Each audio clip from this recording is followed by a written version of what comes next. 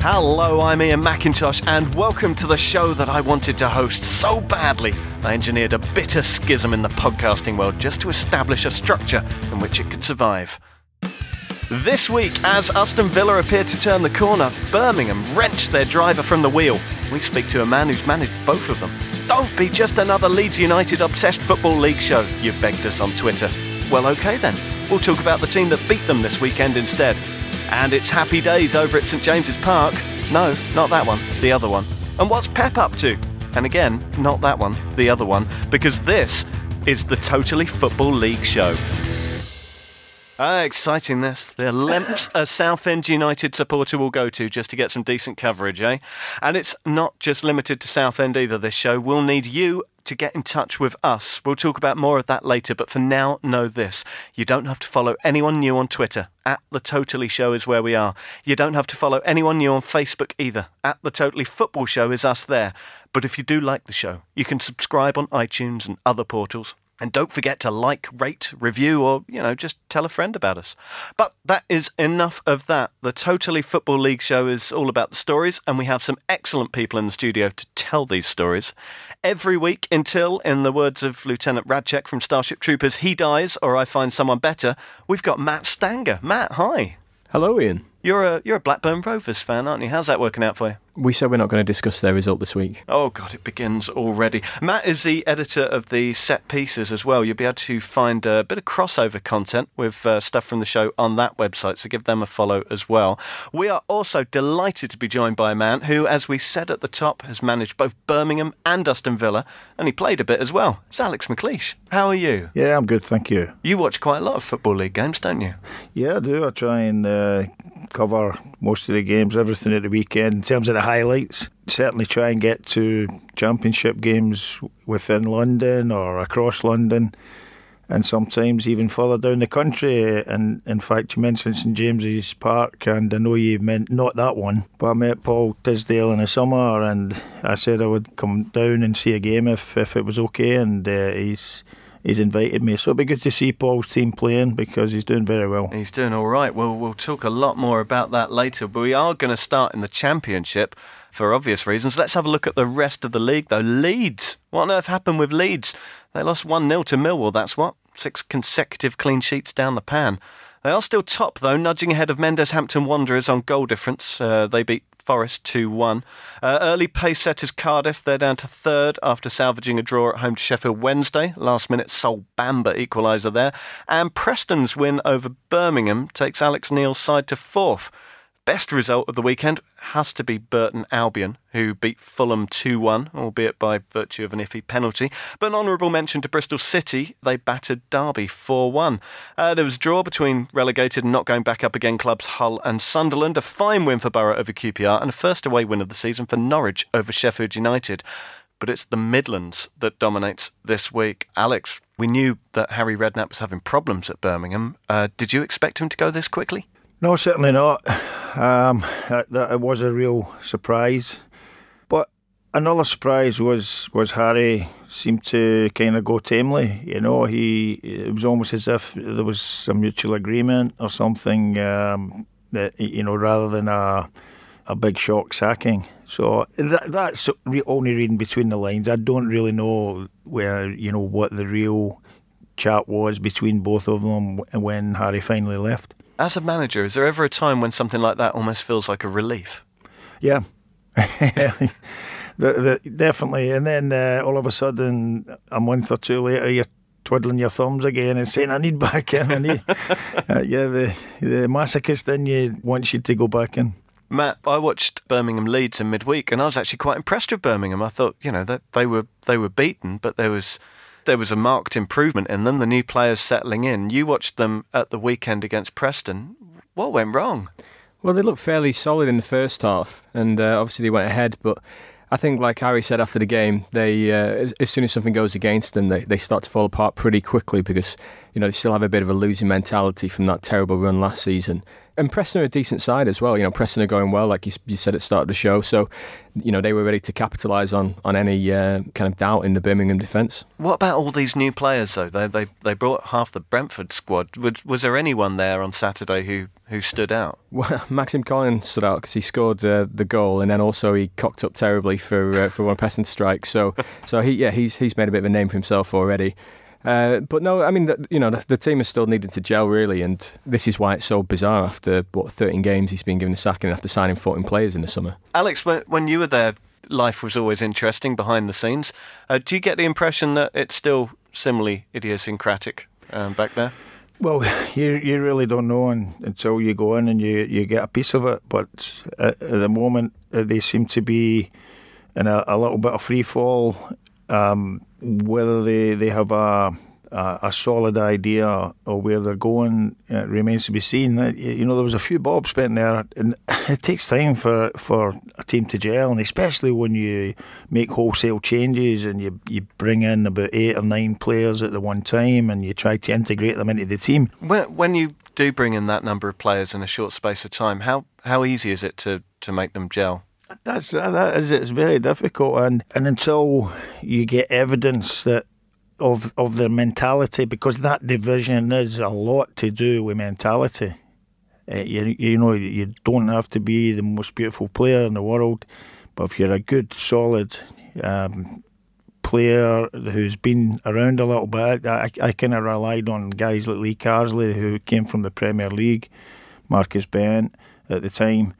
We were never a beautiful Premier League kind of wannabe team at the time. We built towards that, and it's a gradual thing. But the one thing I made sure was we had mentality in that team.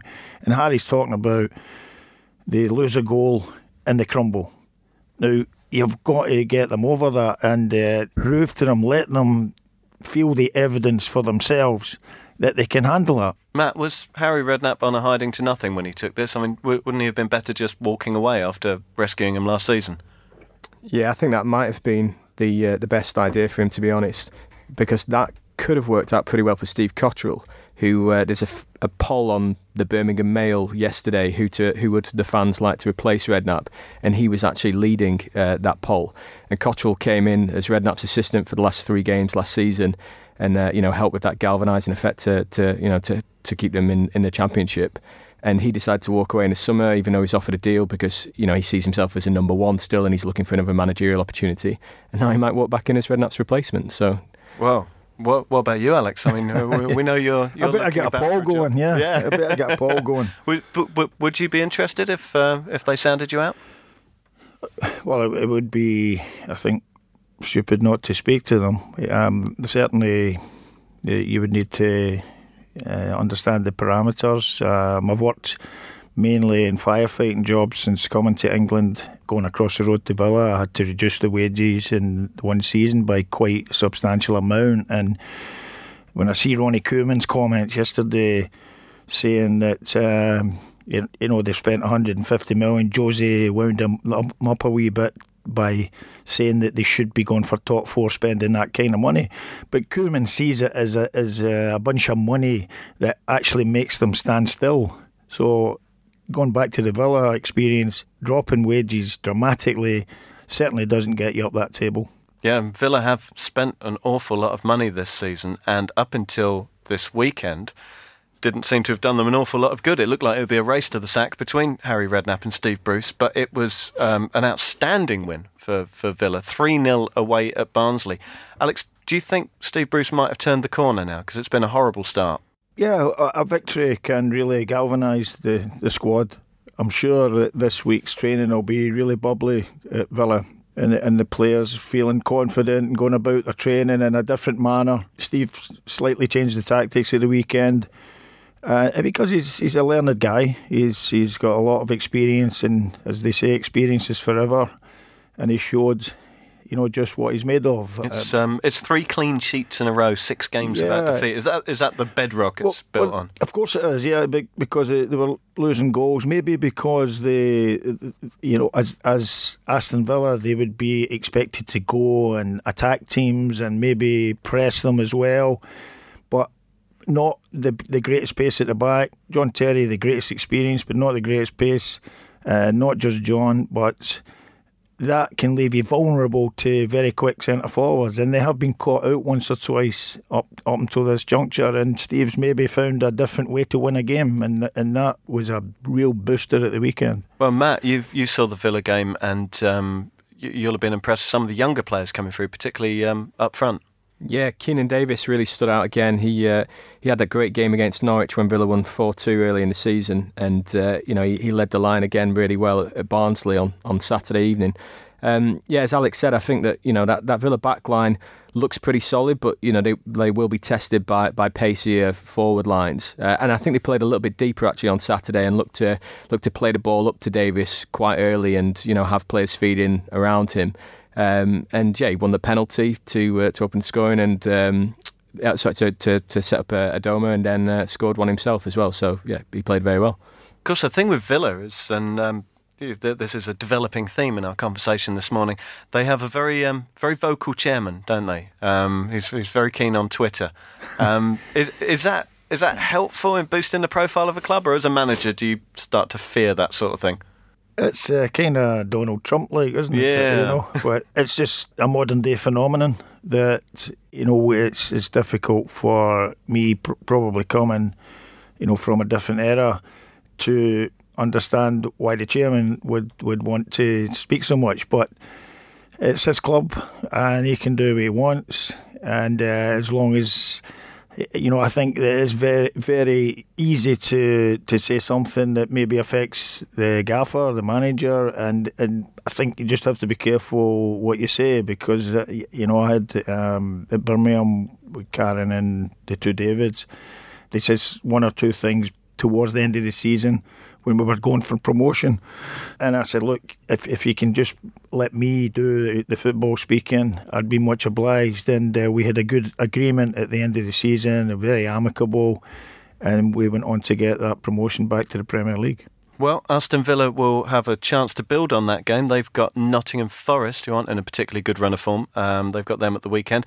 Birmingham, on the other hand, will reacquaint themselves with Gary Rowett, who, of course, was sacked while they were in 7th. I'd imagine he'll have a few things to say. He'll be motivated.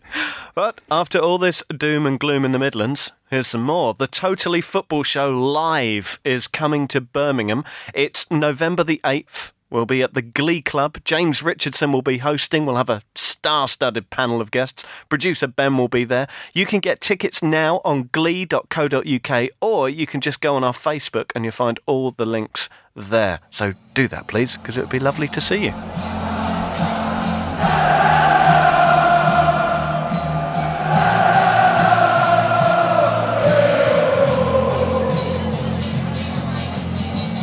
Matt, we literally threw you to the Lions. But what was it like? It's not actually that bad, is it? I absolutely loved it, Ian. I can't wait to go back. Yeah? It was a great game to start with. The atmosphere was brilliant. Met loads of lovely fans who were all keen to tell me their thoughts on Millwall's start to the season, which has gone from okay to pretty good now, I think, with that victory. I stopped off at the Millwall Cafe before the game, had a battered sausage, so can't go wrong. And I got a selfie with Zampa the Lion, so I'm not sure if I had quite the typical experience at the Den. You've ticked a lot of boxes. I've been to the Den. It's fine. The stewards are really friendly as well. Yeah, there was a little bit of trouble in the first half when Steve Morrison had a goal disallowed for offside, and I think a bottle was yobbed at the linesman. But yeah, apart from that, it was all very friendly. I'll tell you what, if you do want to know a little bit about Millwall and you get a chance, get Mike Calvin's book, Family. Mike's done lots of great books, but Family is still my favourite. He gets behind-the-scenes access to the club, the kind of thing that Hunter Davis did back in the day. But Millwall, of course, have had bigger things on their mind, haven't they, with the continuing ground controversy that was so well covered by The Guardian's Barney Ronay. Are we getting there to that being sorted now? Not really, Ian. I spoke to Steve Kavanagh, the Millwall CEO. He was telling me that it's still very much an ongoing process that's up in the air at the moment. We don't want to move. Let's be clear. We've got no desire to move. We want to be here. We feel we're a huge part of the community. And to up and move isn't what we want to do. And the fans will fight that. But if it is absolutely the right thing to do because this has gone ahead, then we would have to do it. the situation is, in January, the compulsory purchase orders were scrapped by the council ahead of an inquiry that's ongoing at the moment, and he's costing the taxpayer £500,000, by the way.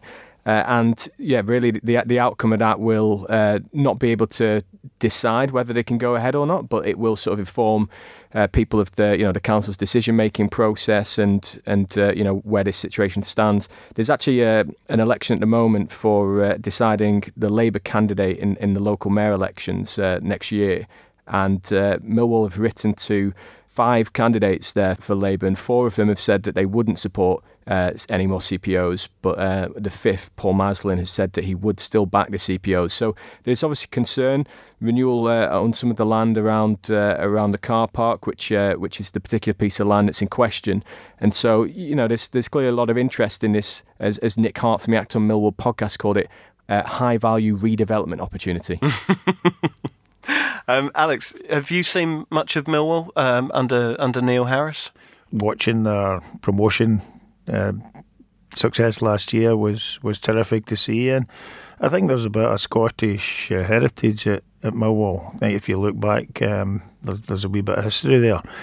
And then one of my good pals, Alec Ray, up in Scotland, ex-Sunderland fame as well, and Wolves, he had a great time at Millwall, and I think he was a top player for them in that era.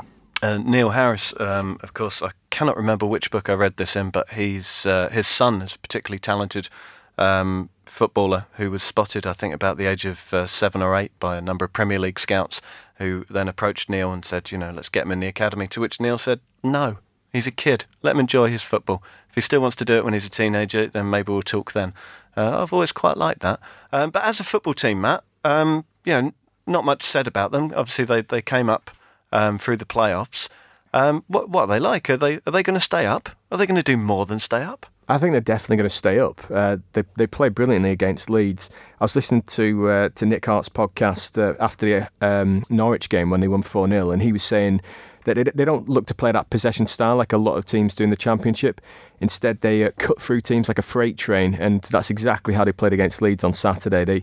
They really went for it from the off, and Leeds just looked pretty shell-shocked, to be honest. And Thomas Christiansen, especially in his post-match press conference. Millwall have got this winger down the right, Jed Wallace, who was at Wolves before, and I spoke to a Wolves fan who said that he didn't really work out there. He looked a little bit weak and didn't really settle into the team. And I don't think he was given a huge amount of opportunity as well. But he was just relentless against Leeds. And there was one moment where he went down the right hand side and Pontus Jansson came across. And Pontus Jansson obviously linked with a lot of big moves and a lot of big Premier League clubs. And he just made Pontus Jansson look like a Sunday League defender. Just jinked the ball past him, went round, fired in a cross. There goes that move.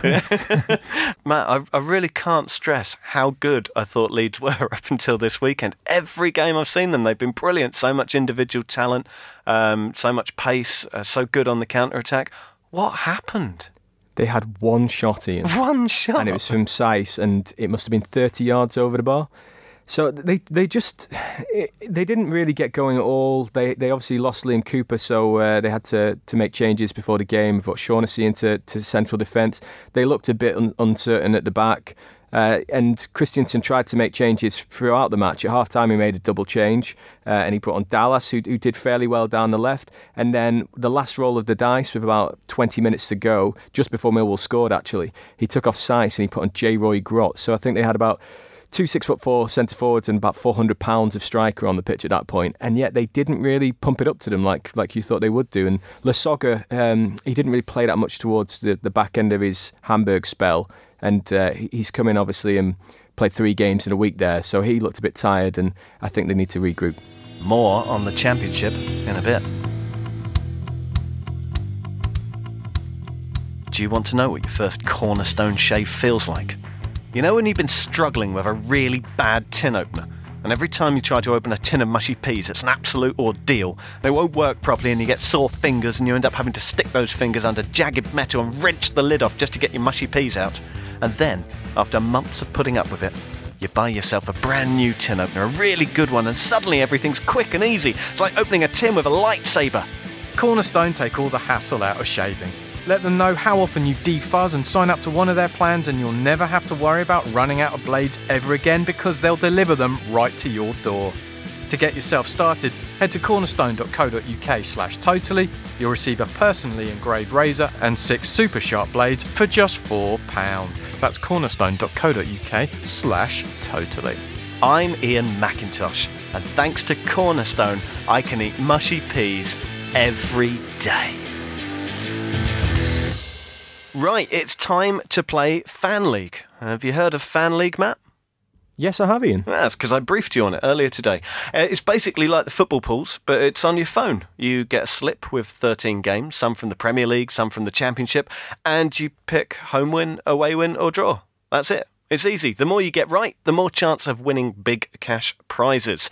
No one needs any help with their Premier League predictions. We all know all about that, but there might be, might need a little bit of guidance on the Championship. So every week we'll see what we can do. See if we can, help you win some money. First game on the slip from the Championship is Sunderland-Cardiff. Matt, how do you feel about Sunderland-Cardiff? I think it's going to be a draw, and I think it'll be quite a tight game. Cardiff seem to have just gone off a little bit, got a last-minute equaliser at the weekend, whereas Sunderland have got a pretty creditable draw away to Hull. So, yeah, I think it's going to be quite a tight one, this. Yeah, Alex? I'll go for a away win. Away win? Yeah, because, I feel Neil Warnock really loves to play against the big teams, and he sets himself up and the team really well for one of those occasions, and this is a massive occasion for him. What's he like to share a technical area with? Because I've heard he's a bit unpleasant. Yeah, well, listen, I've never had a problem with Neil, and the head-to-heads we've had in the dugout always been very amicable before, during and after. There's been no big bust-ups, and yeah, you can be vociferous, but listen, we see Guardiola, we see Conte. I watched them, Man City, Chelsea last year at Stamford Bridge, and the two of them were incessant in that dugout and launching orders at their players and shouting to the other side of the field. So if they can do it, why can't the British coaches? Fair point. So you're going away win, you're going draw, Matt, I'm going draw as well. Let's turn our attention to QPR against Burton. I love Burton, I really do. I don't know how they got in the second division, but I can't see them winning this. I think this is a QPR win. What do you think? I'll go for a home win. Yeah, Matt? Yeah, home win. Okay, we're fairly unanimous on that one.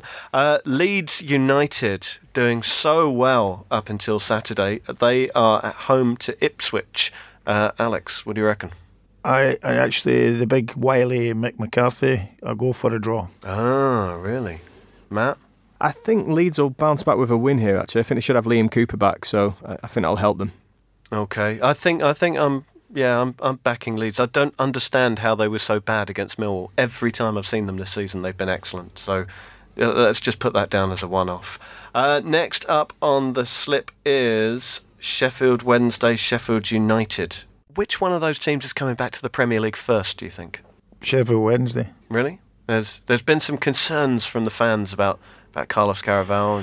Yeah, but I don't know if it's any time soon, but I would think that they would be favourites, although Sheffield United have certainly raised a few eyebrows with the performances in the league position this season, and they've been very consistent. So I think all the credit to the gaffer and the team that he's built there. Can you see either one going up anytime soon? Or is it not quite their time yet? I don't see it anytime soon. I don't see it this season, but Sheffield Wednesday have spent a few bob to try and reach that goal. Alex, what do you reckon here? Go for a draw. A draw? Safe bet? Yes. I'm going the fence. I'm going Wednesday win. I think Sheffield United will be a bit rattled by that defeat against Norwich. Matt? I'm going to join Alex on the fence, I think, with this one. Okay. And there is one more on the slip. Aston Villa against Nottingham Forest. Home win. Home win? You think Bruce has turned it around? I just believe that Steve will be drumming into the guys that we've had that fantastic victory last week. Let's not spoil it with a dismal result at home again. But, Mark Warburton started the season reasonably well for Forest also, but I go for Villa just having that wee bit of momentum of that victory last week. They're having a bit of a wobble there, Forest. Another one of your former clubs, yes, of course. Yes, very short briefly. spell. Yeah, before you felt something was up, didn't you? Yeah. It was, there was one or two things that were against my principles, and certainly in terms of contractual as well. So, it just wasn't the right one at the end of the day. And then when I didn't get the transfer targets and deadline day, you kind of get the feeling that it's not going to work here. Matt, Aston Villa Forest? Yeah, I think Villa will win again. Yeah, I am in complete agreement. OK, that is Fan League. All you have to do is just add the remaining Premier League predictions to that. Doesn't take very long at all. And you can win cash prizes. It depends how many you get right and how many people are playing. But 10 is usually enough to get you on the board. 11 will get you lots of money. 12 will probably make a considerable difference to your holiday plans. And well, I don't think anyone's got 13 yet, and no one in this room is likely to, I fear. If you want to play Fan League with us, just download the app. It's called Fan League. And when you've done that, search for me, Ian McIntosh, and I will invite you to join the Totally Football League. You'll be able to play against us every week. You'll be able to see how well or how badly we're doing.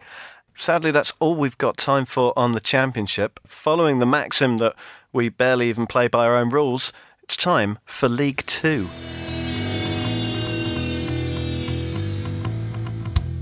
Do you know how much we like the Football League paper here at the Totally Football League show?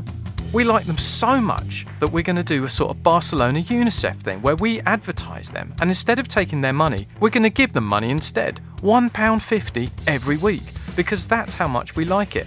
Every single Football League game has its own report. Every single one. Imagine putting that together on a Saturday night.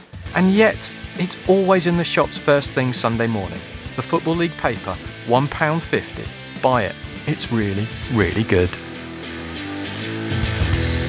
Do not ask for whom the bell tolls. I'll tell you, it tolls for Michael Brown, sacked by Port Vale, and Gary Caldwell, sacked by Chesterfield.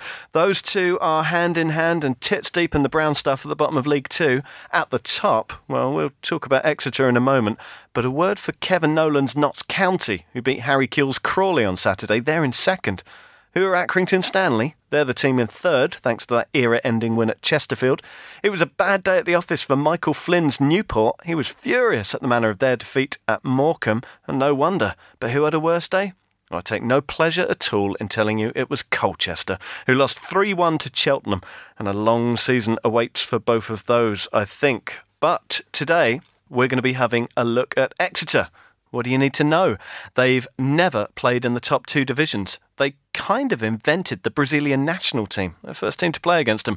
And they went financially kaboom in spectacular fashion in the 1990s before tumbling out of the Football League in 2003. However, they were saved by the Supporters Trust. They hired Paul Tisdale in 2006. They returned to League Two in 2008, bounced straight up to League One in 2009, and slipped back again in 2012. But now they're on the up again. They're doing very well. Matt, it's quite a change, because if we'd have done this show this time last year, we wouldn't be having this conversation, would we?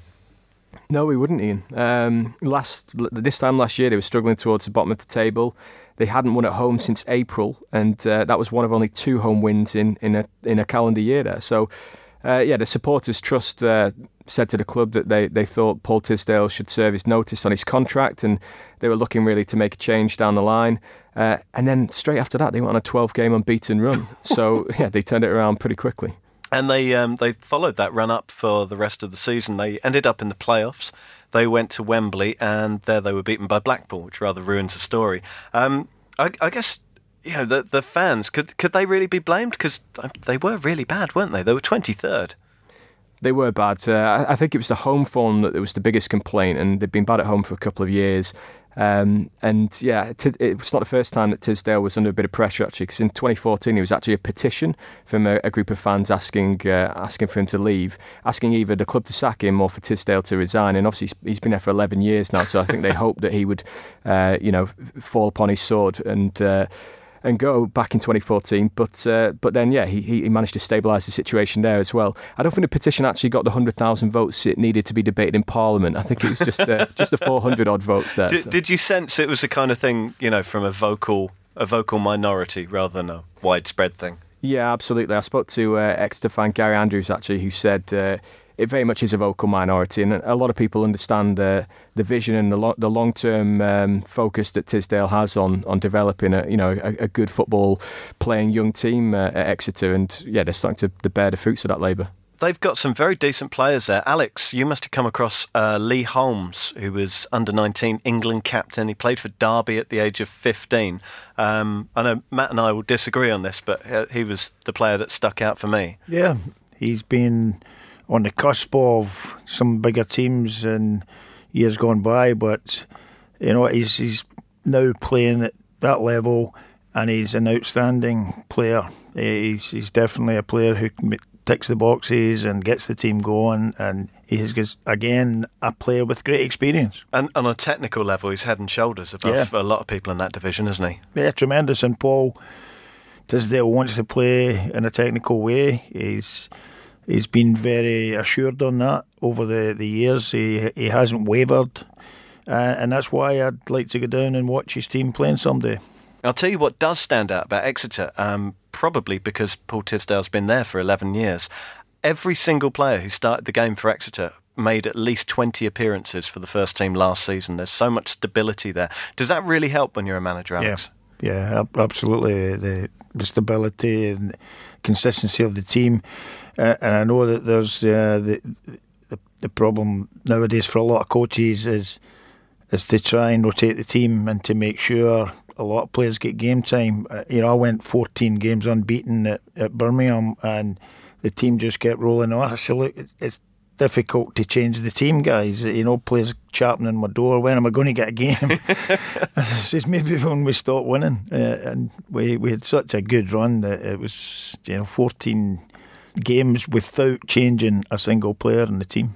Now, with Paul Tisdale, he's obviously attracted quite a lot of attention while he's been there. He's turned down jobs, we believe, at Swansea and Southampton in the past. Is that wise for a manager to not take the opportunities? Because I always go back to Steve Tilson at Southend, who was offered pretty much every job in the Championship and turned them all down out of loyalty and then got sacked. Well, it depends on the individual. Paul probably get good reasons for doing that and shunning those opportunities. But as a player, I played 18 years at Aberdeen. I had a few chances to go to England. There weren't agents in those days who kicked the door down of the manager. I also had the influence of Alec Ferguson to face when I was coming to talk about contracts. And he famously told me and Willie Miller we were bleeding the club dry, and he gave me an extra tenner a week. So I thought, put it there, boss. That's a brilliant deal. That's a good reward for beating Real Madrid. Yeah. So when I went into management, I vowed to take an opportunity to go to a higher club if that opportunity came. And that's the way my career kind of unfolded a little bit so far.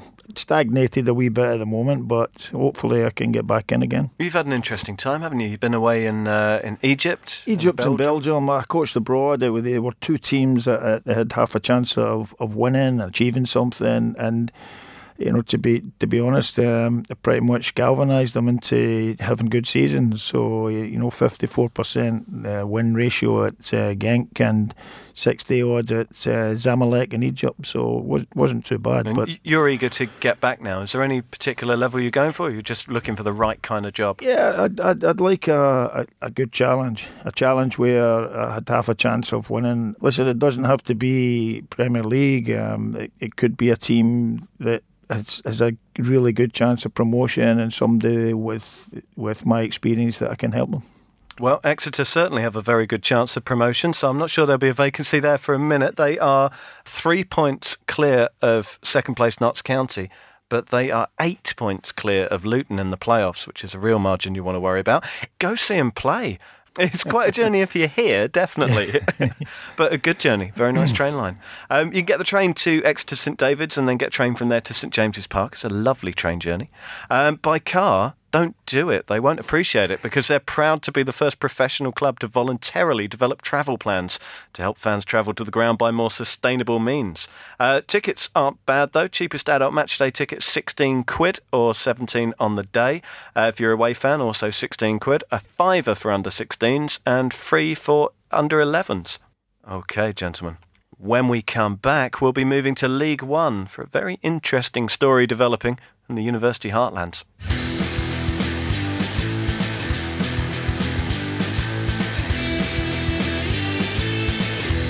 It's still mad in League One. Shrewsbury/Shrewsbury, they're 5 points clear at the top after beating bottom side Oldham. Not bad for a team that was fighting relegation last season, is it? It's a three-way tussle for second with Peterborough, who drew with Walsall, Bradford, who beat Rotherham, and Blackpool, who did something most unsavoury to Oxford. But more on that in a bit. Matt, what did Blackburn do? We lost 1-0 at home to FC Wimbledon after winning 4 games on a bounce. This is going to be fun, this show, isn't it? Yeah. Southend, they were 2-0 down to Jimmy Floyd Hasselbank's Northampton at half-time. They hauled it back to 2-2, but they still haven't won a game since the opening day of the season. Matt, who did Southend beat on the opening day of the season? I can't remember, actually. No, I can help you. Anyway, let's have a look at Oxford. What do you need to know about Oxford? Well, if you're under the age of 40, you may not realise that they were not only a top-flight team, but they won the League Cup in 1986. Only great managers win the League Cup, isn't that right, Alex? Correct. I can remember that as well. Sadly, they were relegated in 1988 under one Mark Lawrenson, and they haven't been back since. There are all sorts of fascinating Robert and Kevin Maxwell-related stories about their demise, but we haven't got time or the lawyers for that. The financial collapse, though, was miserable. It culminated in their relegation to non-league in 2006, but hey, like Exeter, they came back. They won the playoffs against York in 2010. Michael Appleton took them up to League One in 2016, but he left last year to become the assistant manager at Leicester. Oxford, though, turned to Pep Clotet, inspiration, tactical superbrain, and hitherto right-hand man of Gary Monk. It all looks very exciting, but Matt, it's not as simple as it looks, is it? Well, they've been going really well so far. I think the Blackpool game was a bit of a blip at the weekend. They lost 3-1 and they were 2-0 down after 15 minutes, and yeah, they took a while to get started, and definitely this was one fixture where the style didn't pay off. Matt and I watched the tape of this game in a cafe yesterday, where the cafe owner was, I think it was Classic FM he was playing, and it was movie soundtracks. And most of this game we watched to the Star Wars and the Back to the Future soundtrack, which I can recommend as a really good way of watching football. Makes everything seem exciting. No, it went horribly wrong. It didn't go that great 3 days earlier. I watched a tape of them against Bradford, where a 94th minute equaliser cost them 3 points. But it's a fascinating choice, isn't it? Because the style of football is very progressive and very expansive. Goalkeeper always rolls it out from the back. Midfielders ping off in all directions. They've got the little mini Messi, Jack Payne in the number 10 role. Is it, Alex, possible to play that sort of football in the lower leagues and get away with it? Certainly, if you have the players, then you would think that quality would shine through in the end, and that would be a factor. But if they would need to not be bullied in games, they would need to have some amount of strength, possibly in the back four. Also, a back four who can use the ball. So I tried to be expansive with Hibs. I had two centre halves. Big John Hughes, Sean Dennis.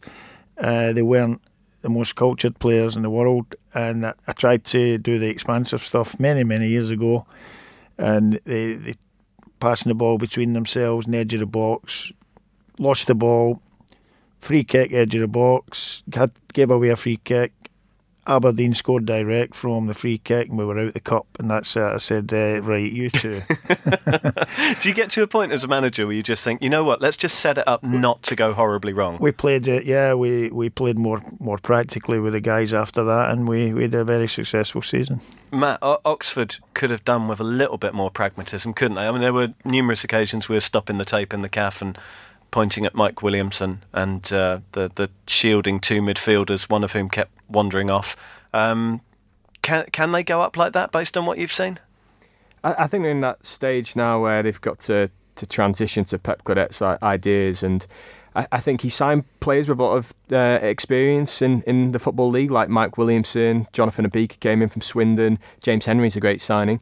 And I think he's looking for those players to help really stabilise the team and make sure that they don't slip too far down.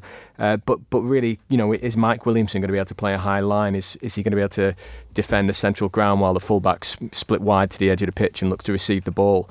I think it's a bit of a challenge there, and he's looked to bring in a few of his own men as well as Pep Clotet. There was a few people that he worked with when he was at Malmo, and they won the league in 2010. He was assistant to Roland Nielsen there, and he signed 3 players from that group: Egon Mehmeti, Ricardinho, the fullback, and Ivo Pekalski, who injured himself in his first training session, and he's out until next year now.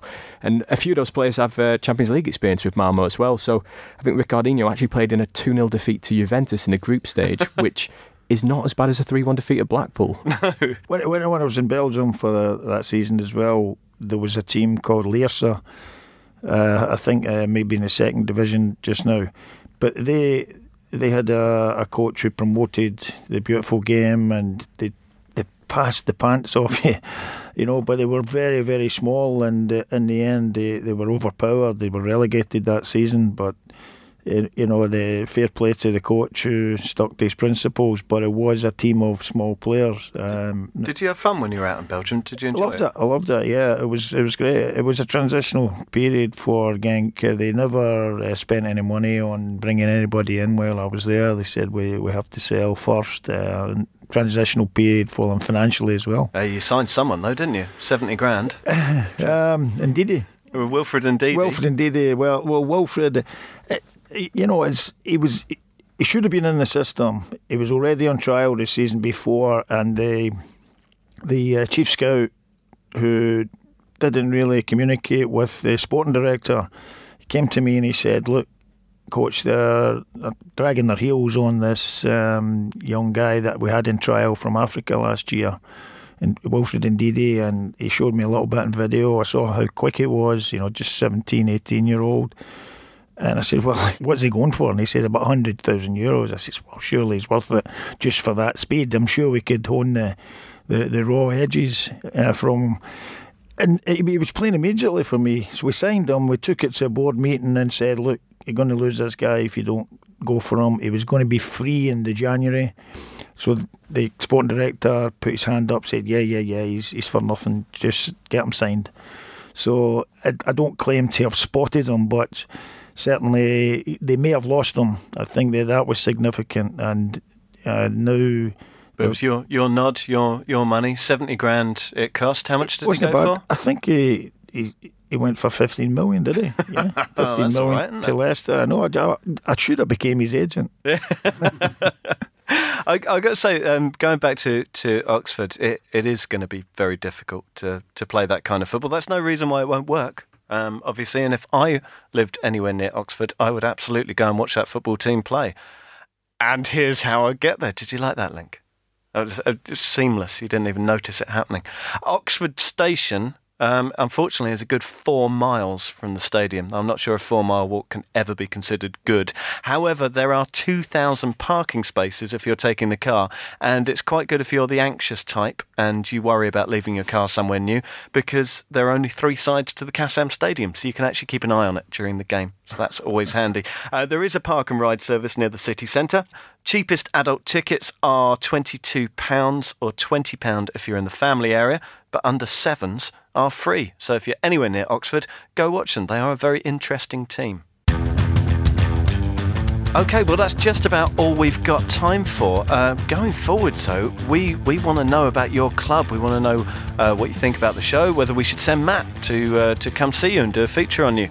So get in touch, and you know how to get in touch, don't you? You get in touch on Twitter at The Totally Show, or you get in touch on Facebook at The Totally Football Show, or, via our respective Twitter accounts and handles and such like. If you've enjoyed the show, please remember to rate us, review us, subscribe to us, tell your friends about us, because you won't be able to legitimately moan about a lack of Football League coverage if some Football League coverage comes along and you don't subscribe to it. That's how we get the advertisers, and that's how we continue to pay Matt the £5 he gets every week he comes into the studio. Now, there is some live football on TV that's coming up this weekend. On Saturday, you can watch Aston Villa Nottingham Forest. We spoke about it earlier. That's on at 5:30 on Sky Sports Football. And on Sunday at 1:15, it's a Sheffield derby at Hillsborough on Sky Sports Football again. That's 1:15. Thank you so much for coming in, Alex. It's been great to have you here. Thanks for inviting me. It's great. Matt, you've been wonderful. Thanks, Ian. And you've been wonderful too, dear listener. We'll see you again next week. Thank you very much for listening.